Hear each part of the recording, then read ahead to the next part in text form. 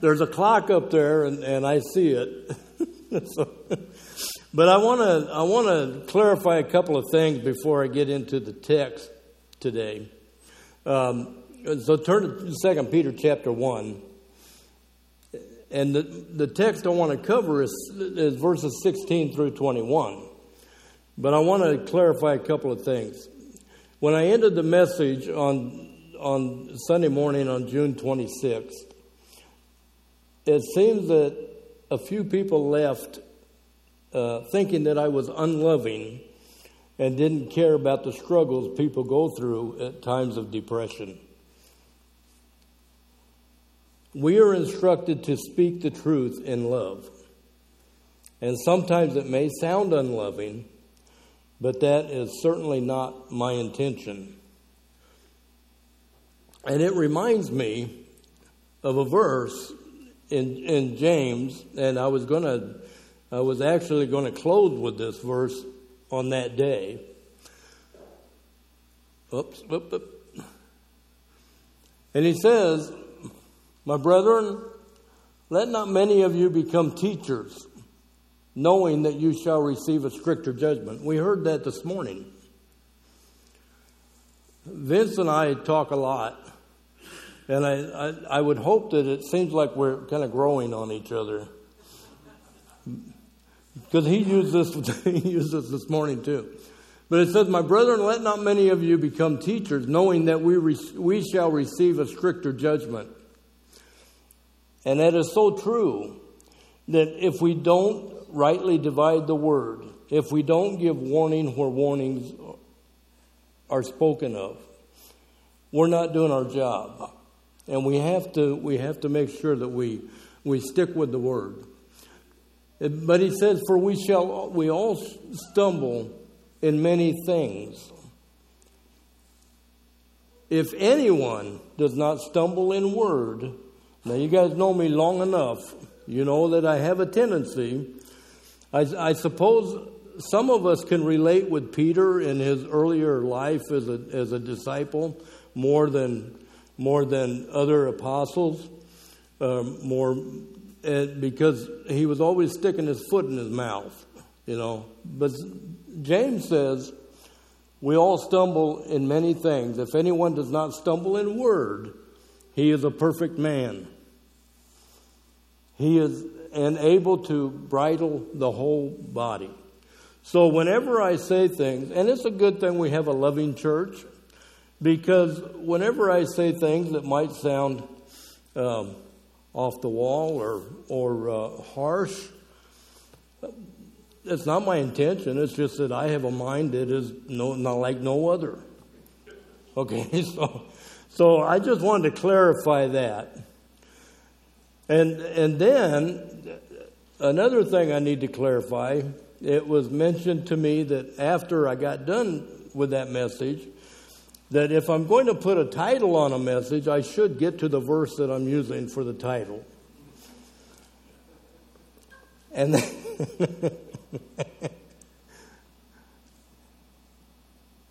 and that verse was 2 Peter 1:10. And he says, "Therefore, brethren, even more diligent to make your call and election sure, for if you do these things, you will never stumble." Okay, so that's the verse I wanted to get to, but I didn't get to it. And basically because I was worried about the time. So just to clarify that. So it would be good to remember that 1 Peter was written with problems from the outside. The persecutions of believers, both Jews and Gentiles. 2 Peter deals with problems on the inside. He says, faithful and living, the faithful. Boy, I got an echo and a half up here.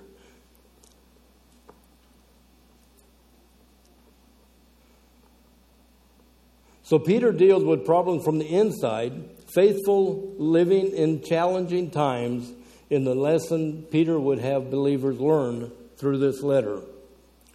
Now, I was out mowing a couple weeks ago, and I was going through this in my mind, and I thought, 2 Peter talks about keeping a close watch on our heart and our living. And I thought, I got a song that went through my mind, and I thought, that Johnny Cash inspirational song that he recorded back in 1956? I know you'll remember it if you ever know anything about Johnny Cash. And that biblical song, it had to be inspired of the Lord. It was "I Walk the Line." And it goes like this. Now, it's not inspirational, but it fits. It says, "I keep a close watch on this heart of mine, and I keep my eyes wide open all the time." Aren't we commanded to watch and pray? And guard your heart. "I keep the ends out for the time that binds, because you're mine. I walk the line." And I thought, that kind of fits with what Peter's trying to say. Keep a close watch on your heart and the way that you live. And then I thought, that's kind of original, original thought of mine. And then I was listening to one of my favorite preachers, and he was teaching through the book of Ecclesiastes, and he used the same thing. And I thought, oh man, no, I can't say that. That was my idea.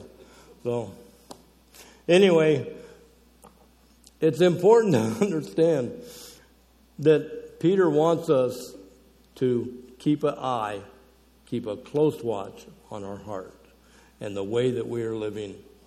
And so what I'd like to do tonight is read this whole chapter so that we get the benefit and not lose where I left off last time. And so if you'd open your Bibles to 2 Peter chapter 1, I'm going to read the 21 verses, and then I will recap a little bit of the message that I preached earlier. So, verse 1, "Simon Peter, a bondservant and apostle of Jesus Christ, to those who have obtained like precious faith with us by the righteousness of our God and Savior, Jesus Christ. Grace and peace be multiplied to you in the knowledge of God and of Jesus our Lord, as His divine power has given to us all things that pertain to life and godliness, through the knowledge of Him who called us by glory and virtue, by which have been given to us exceeding great and precious promises, that through these you may be partakers of the divine nature, having escaped the corruption that is in the world through lust. But also for this very reason, giving all diligence, add to your faith virtue, to virtue knowledge, to knowledge self-control, to self-control perseverance, to perseverance godliness, and to godliness brotherly kindness, and to brotherly kindness love. For if these things are yours and abound, you will neither be barren nor unfruitful in the knowledge of our Lord Jesus Christ. For he who lacks these things is short-sighted, even to blindness, and has forgotten that he was cleansed from his old sins. Therefore, brethren, be even more diligent to make your call and election sure.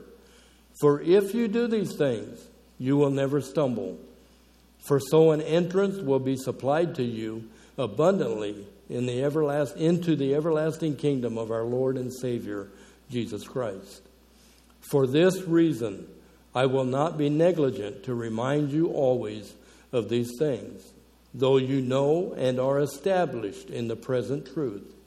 Yes, I think it is right, as long as I am in this tent, to stir you up by reminding you, knowing that shortly I must put off my tent, just as our Lord Jesus Christ showed me.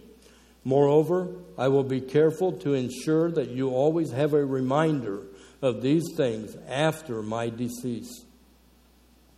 For we did not follow cunningly devised fables when we made known to you the power and coming of our Lord Jesus Christ, but were eyewitnesses of his majesty. For he received from God the Father honor and glory when such a voice came to him from the excellent glory. This is my beloved Son, in whom I am well pleased. And we heard this voice and came from heaven. We heard this voice that came from heaven when we were with him on the holy mountain. And so we have the prophetic word confirmed, which you do well to heed, as a light that shines in a dark place, until the day dawns and the morning star rises in your hearts. Knowing this first, that no prophecy of Scripture is of any private interpretation. For prophecy never came by the will of man, but holy men of God spoke as they were moved by the Holy Spirit. Now I just want to recap from verses 1 to 15. Verse 1, the believers are reminded that they have obtained the like precious faith, a faith that is equal to that the apostles had. And it can only be obtained by the righteousness of God and our Savior, Jesus Christ. Verse 2 says, grace and peace can only be multiplied in the knowledge of God and Jesus our Lord. That is experiential knowledge. Now, we gain knowledge when we read. Is that right? When we read, we gain knowledge. How do we get experiential or experiential, however that word is pronounced? All you English majors out there. How do we get experiential knowledge from something? First of all, we have to have the intellect. And then, when we are tested with something, in this case, our faith is tested in the person of Jesus Christ, we can know the experiential knowledge because we trust him. We know that from intellect that we can trust him. And we have by experience the trust. And then that peace comes to us through the trials that we have. Does that make sense?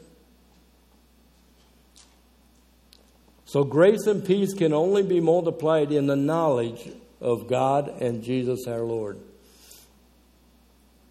Verses 3 through 11, the Christian's nature. The divine nature is the work of God in us to change our appetites from the worldly desires to have an appetite for the things of God. 2 Corinthians 5:17 says, therefore, if anyone is in Christ, he is a new creature. There is no guessing. There's no maybe. He is a new creature. Old things have passed away. Behold, all things have become new. When a person claims or professes to trust in Christ for the forgiveness of their sins, and their life has never been changed, their appetite for sin has not changed, there's something wrong. Because God's word is true, and he says, if anyone is in Christ, he is a new creature. Old things are passed away, and behold, all things have become new. And so we grow in those things.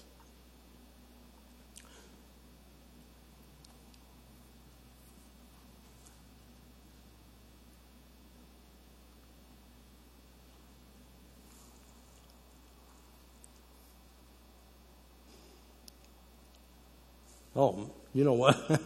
I forgot I had these slides. Sorry. Okay.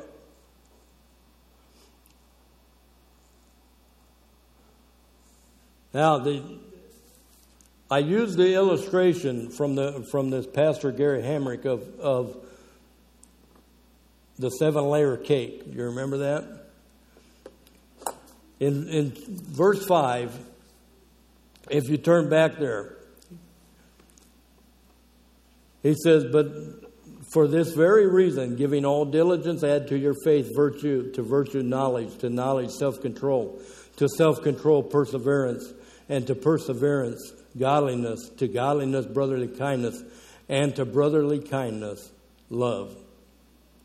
And so as we go to these things, the first 5 virtues pertain to one's inner life. The next 2 pertain to others, brotherly kindness and love.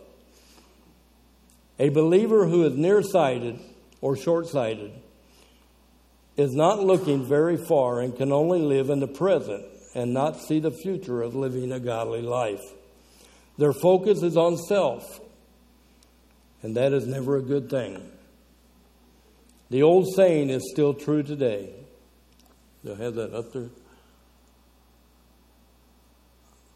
Oh, something went wrong with the slides there, guys. That's okay. Just shut them off.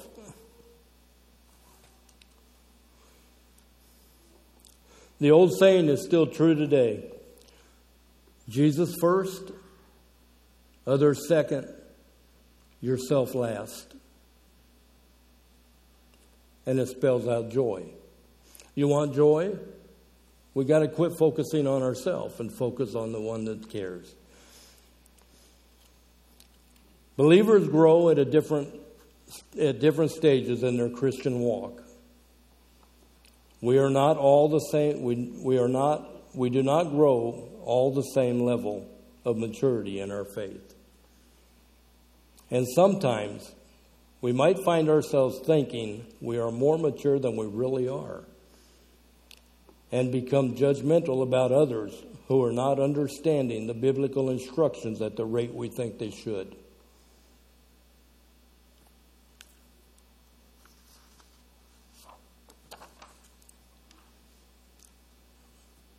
But that's where we are instructed to teach with brotherly love, brotherly kindness, and love. You know, sometimes it gets irritating when people don't understand at the same level. You keep trying and trying and trying. But that's where we're tested in our patience, our endurance, sometimes. So that's a recap of verses 1 through 15. So verses 16 through 18, I'm grouping these together. He says, for we did not follow cunningly devised fables when we made known to you the power and coming of our Lord Jesus Christ, but were eyewitnesses of his majesty. For he received from God the Father honor and glory when such a voice came to him from the excellent glory. He said, this is my beloved Son, in whom I am well pleased. And we heard this voice, which came from heaven, when we were with him on the holy mountain. False teachers were making accusations that Peter and the other apostles were making up things the apostles knew firsthand, because they were with Jesus for 3 years. Chuck Swindoll has a note here. When false teachers begin to whisper their sweet words into the ears of immature Christians, the body of Christ begins to break apart, to lose what it makes distinctive in the first place: faith in the unique person and work of Jesus. Let me read that again. When false teachers begin to whisper their sweet words into the ears of immature Christians, the body of Christ begins to break apart, to lose what makes it distinctive in the first place: faith in the unique person and work of Jesus Christ. All throughout the book of 2 Peter, Peter repeatedly points to the Word of God as a primary means of growth for the Christian. We can reliably construct historical events from the testimony of eyewitnesses who must be checked for truthfulness. And the apostles and writers of the New Testament have been checked for centuries, have been found truthful. That's David Guzik. Peter's reference to him being an eyewitness along with James and John at the Mount of Transfiguration. You remember that. Pastor went through it a while back. Matthew chapter 17, verses 1 through 9. Let me remind you. Now after 6 days, Jesus took Peter, James, and John, his brother, led them up on a high mountain by themselves. And he was transfigured before them. His face shone like the sun, and his clothes became white as the light. And behold, Moses and Elijah appeared to them, talking with them.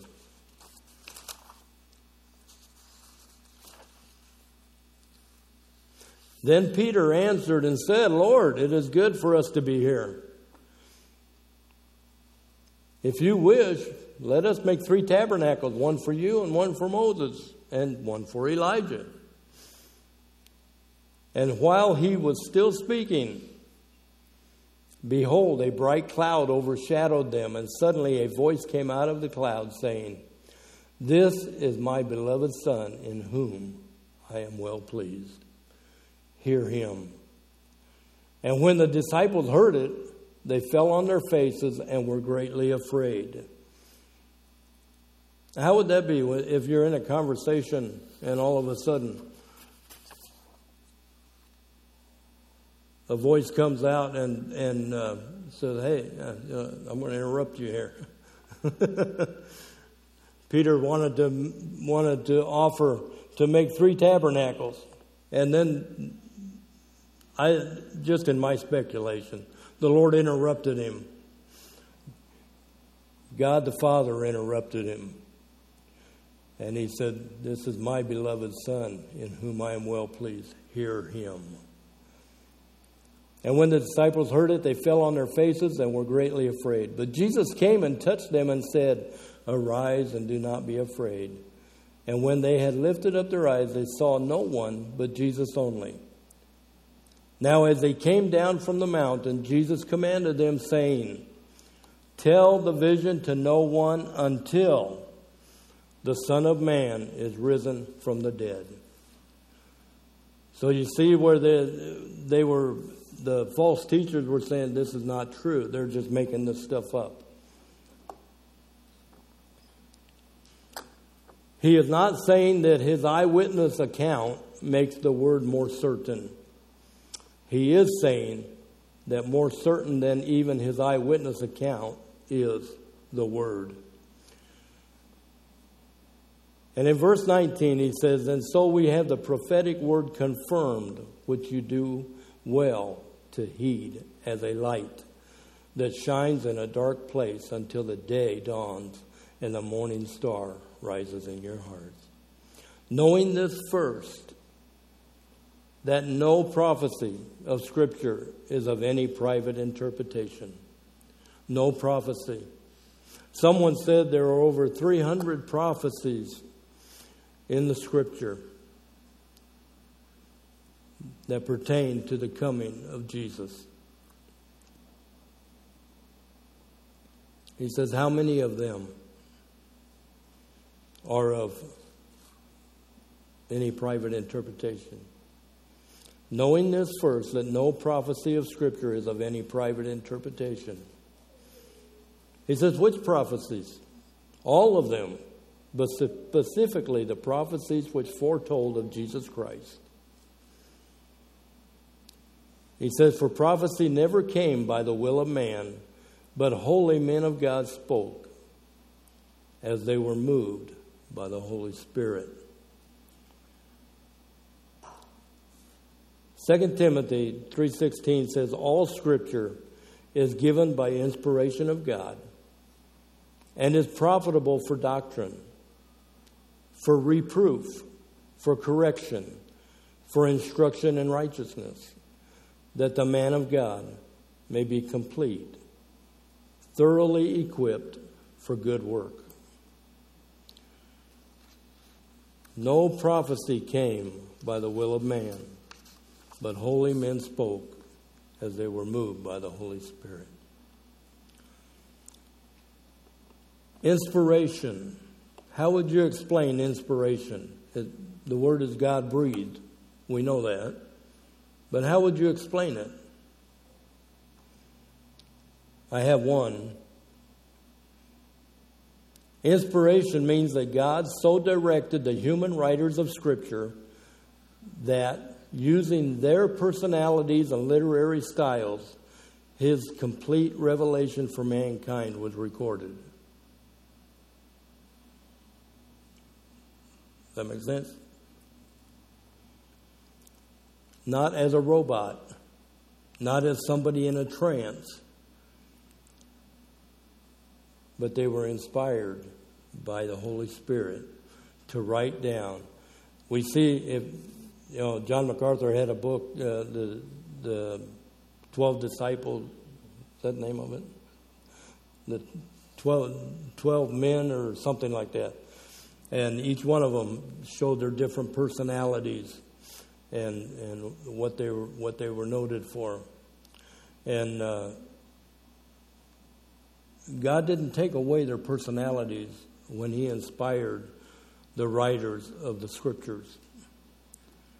He didn't take away their education as just somebody who was a robot. And so inspiration means that God so directed the human writers of Scripture that using their personalities and literary styles, His complete revelation for mankind was recorded. Going through 2 Peter has been a great journey for me. I told Vince, I'm doing chapter 1. He did chapter 2. Somebody's got to do chapter 3. We got to get it all together. And again, I would suggest, as Murray suggested to his doctor friend, take 2 Peter, read all 3 chapters. Maybe you don't have to do it 12 times a day, but read it all 3 chapters at once, a few times anyway. And you will grow closer to having more knowledge of Scripture, more knowledge of how the Lord works and what is our responsibility. The conviction for me is that there's a judgment coming. And I am concerned about our young people. But I'm concerned about people, of course, almost everybody here is younger than me right now. But I'm concerned about people who are not knowledgeable and are not in the Word, learning, getting educated. And there's a bunch of things going on out in the world, and people need to hear the gospel. People need to hear that Jesus died for them, that He shed that precious blood so that they could have forgiveness of sin and have a life that is worth living for Him, not for themselves.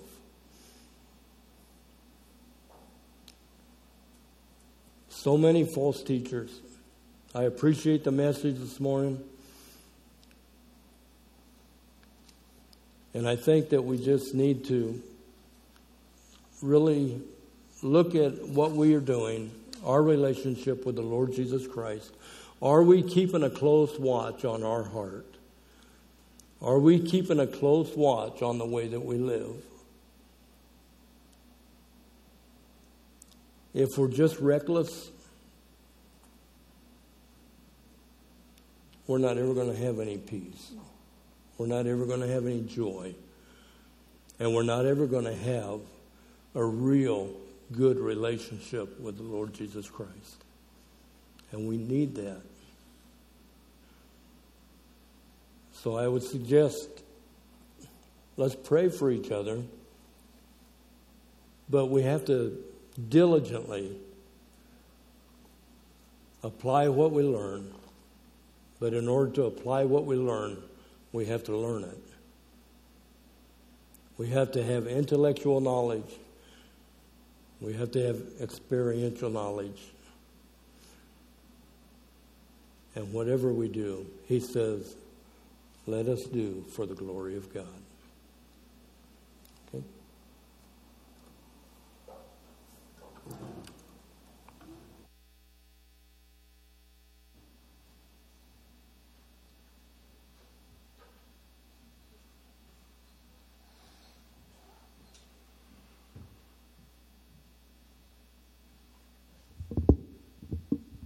All right, if you'll stand and sing with me for the closing song.